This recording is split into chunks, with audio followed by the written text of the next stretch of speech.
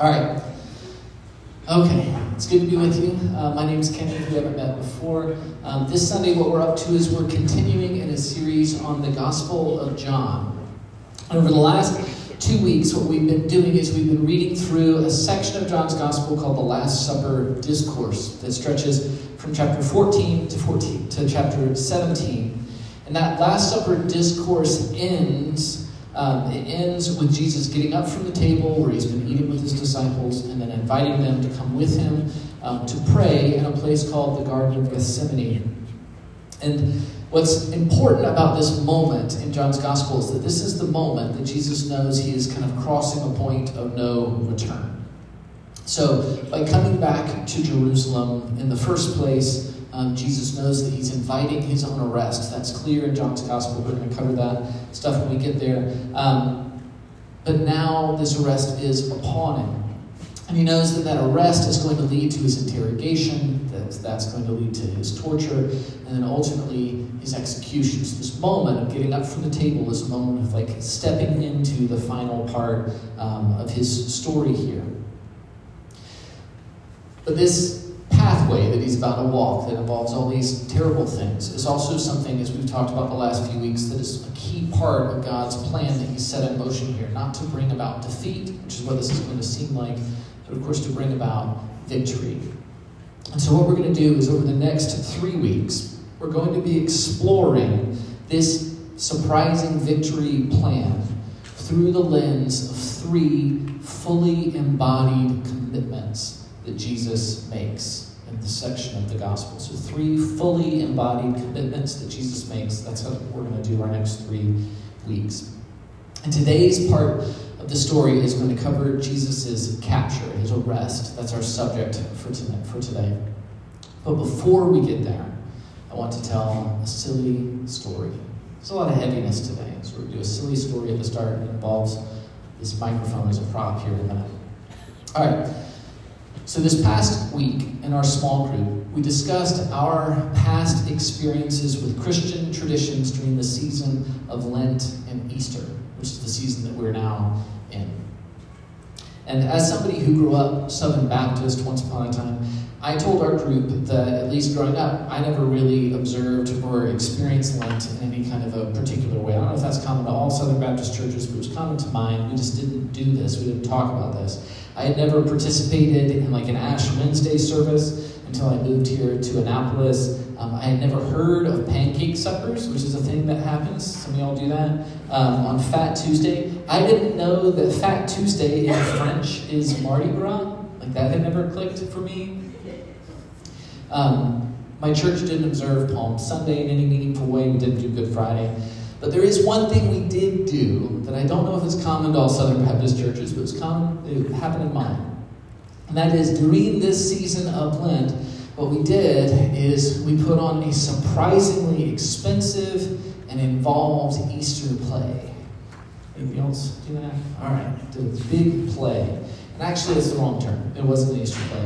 It was an Easter musical, right? It was wild. It was like the wildest thing. Our choir director wrote it. It was super long. It was like 2.5 hours long. And it pulled all the dialogue from the Gospels. It was like super intense with all these songs. And like we weren't a huge church. It was probably a church of 250, 300 people. And like everybody in the church was involved. And then we'd like advertise it, invite people from the community, and then sell tickets. I don't know what that went to, but something. And it was huge. There were like big sets, there were big lights, there was like fog machines for multiple scenes, especially rising from the grave. Like the fog's going to pour out of the open tomb. And here's the thing. In addition to all that, there were also auditions. And when I was 15, I auditioned and earned my very first role in the Christmas Easter play.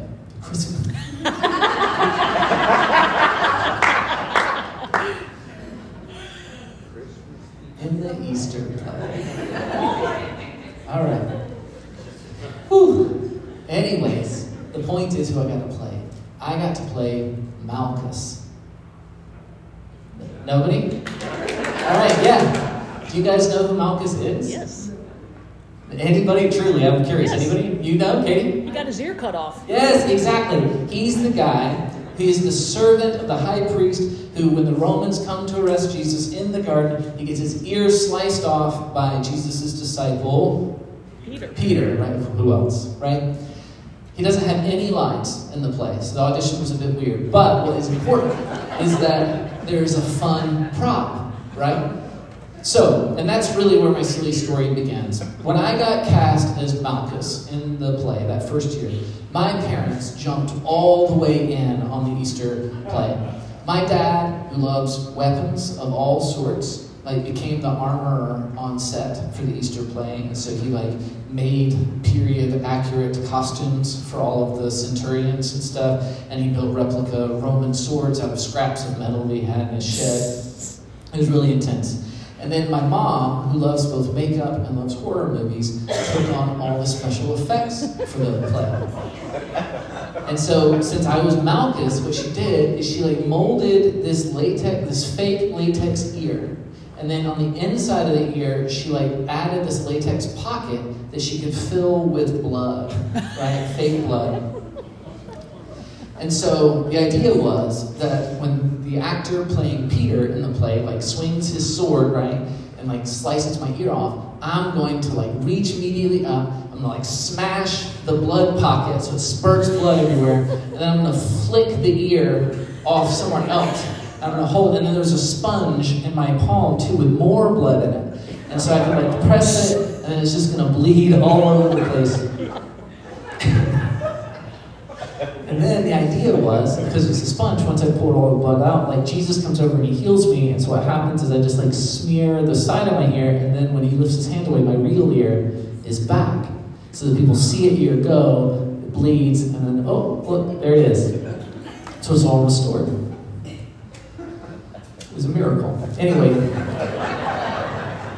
so the day of this performance comes, the first performance, and I have spent an absurd amount of time for a character like Malchus in the makeup chair with my mom, and then it's time for the big scene, and I go to grab Jesus to arrest him. It's weird when I think about this. I was also 15. I must have looked like a tiny child, but still. I go to grab Jesus, and then Peter comes over.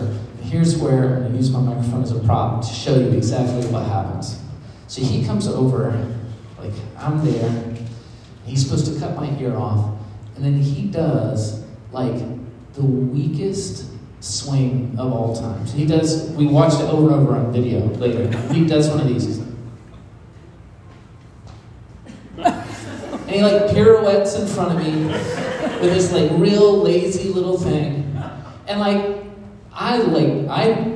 am fully committed to the bit, right? So he does that, and I'm smash my ear and blood's everywhere. I flip the ear into the crowd, right? I'm screaming and hollering, and he's just standing. It was awful. Anyway, here's where I'm headed with this story. My parents were fully committed to the Easter play. Peter's sword was a handmade, historically accurate fisherman's knife, right?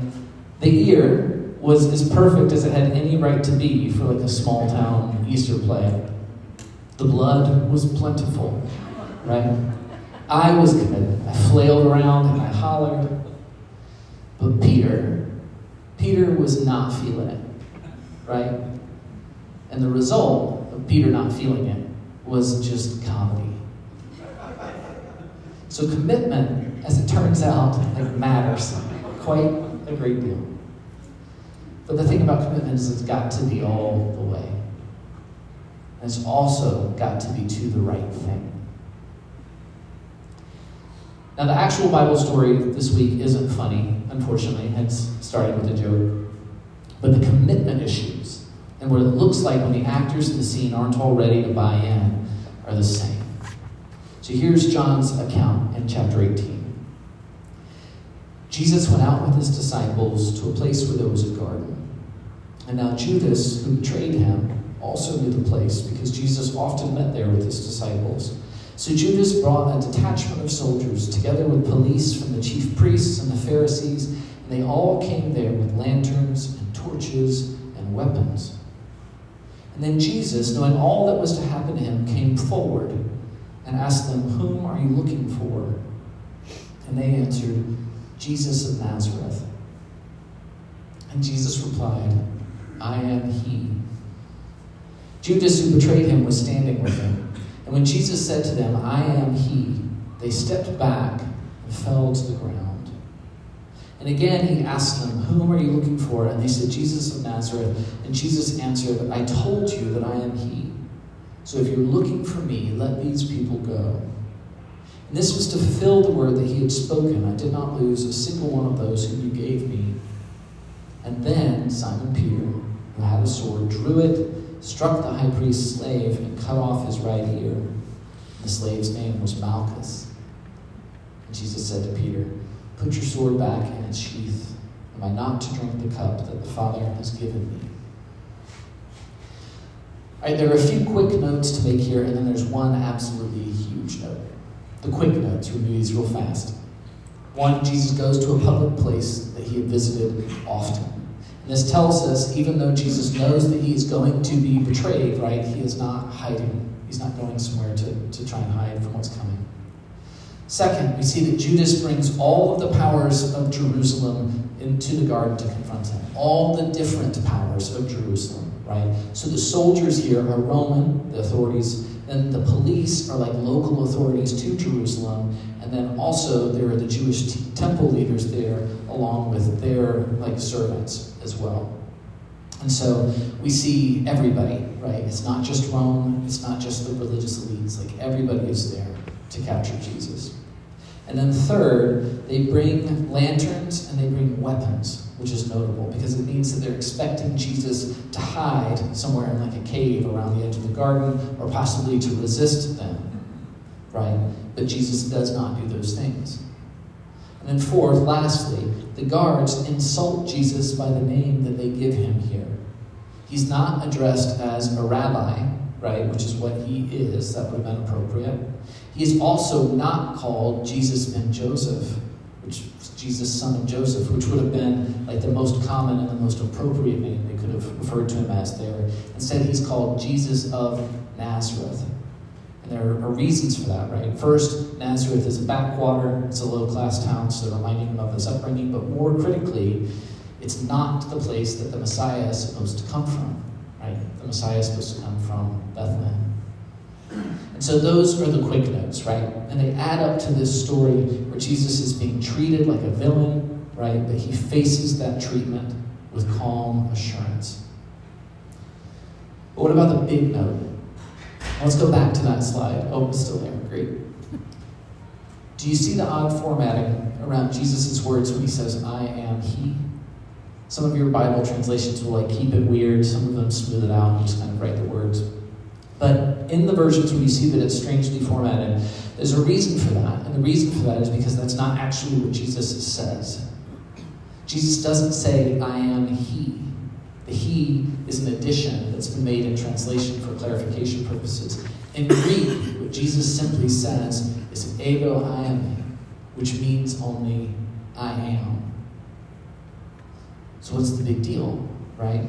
Well, the big deal is twofold. First, it connects how Jesus identifies himself here to this like literary theme that's going all through John's gospel. This is now the 7th time in John's gospel that Jesus has identified himself as ego eimi. And in each previous case, the words that follow tie Jesus to these specific ways of God, these ways to God and of God. So we saw back in 6:48, he says, "I am the bread of life. I am the light of the world. I am the gate. I am the good shepherd. I am the resurrection and the life. I am the true vine." And so Jesus is connecting those who trust him to God's life and hope and ultimate kingdom. So that's the first part of like the wonder here. The second part of the wonder here is that these words in chapter 18, where Jesus says, "I am," but does not attach anything to those words, are also the same phraseology, right, that we find all the way back in Exodus. When the prophet Moses has been called to a burning bush, you guys might remember the story, and in that bush, God has revealed himself to Moses, and he's tasked Moses with returning to Egypt to rescue his people. He's given Moses' job.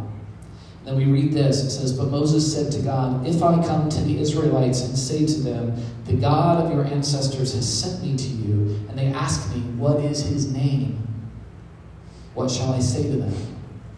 And God said to Moses, 'I am who I am.'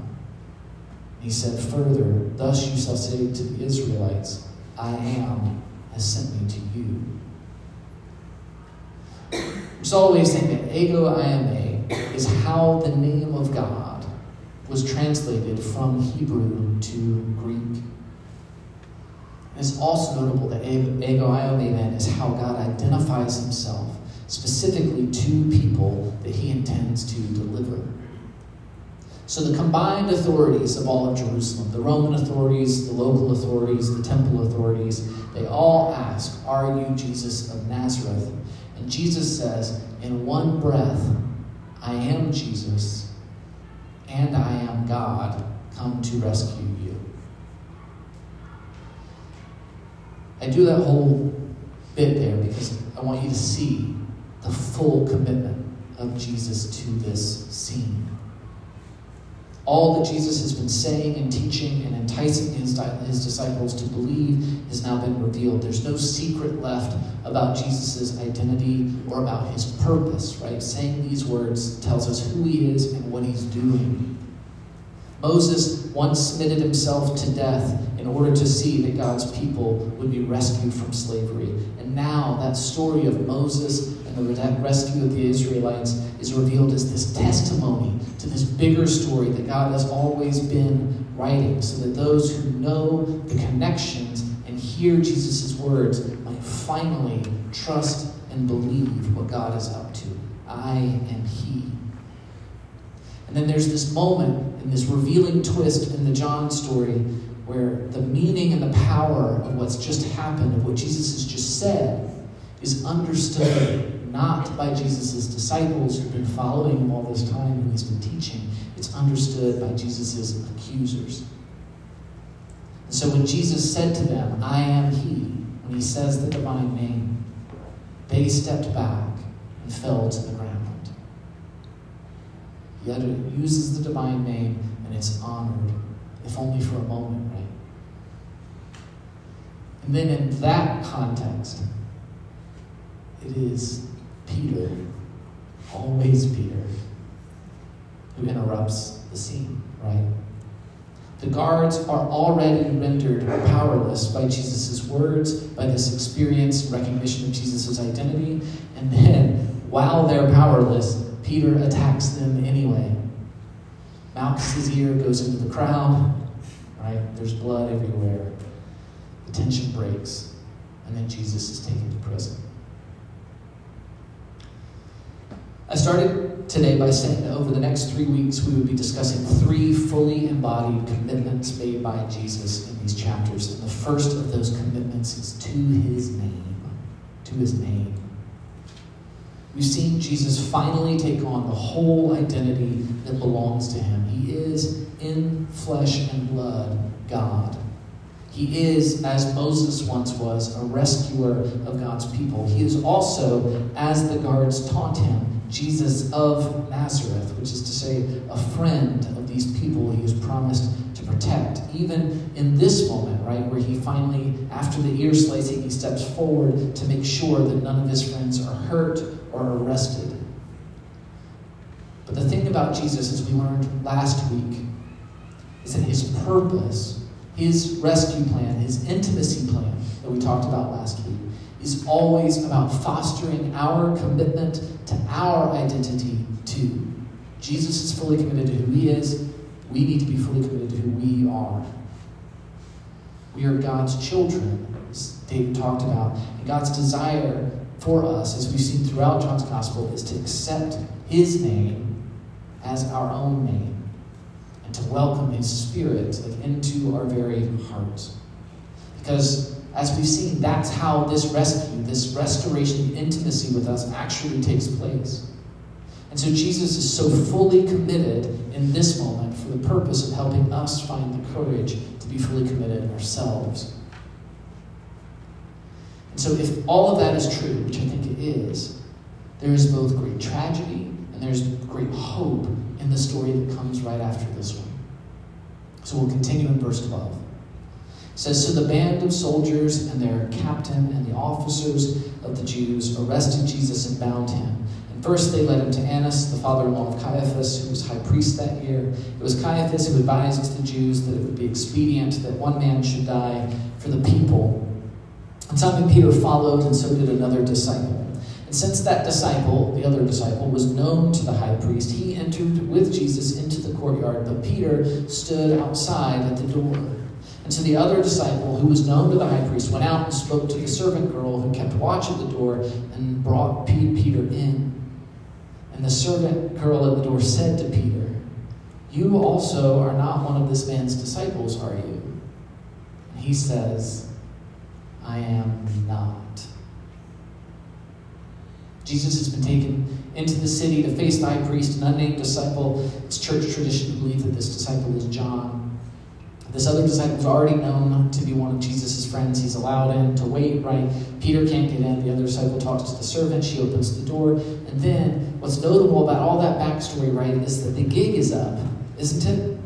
Like, the other disciple already told her who he was. That's why he's being let in the courtyard in the first place.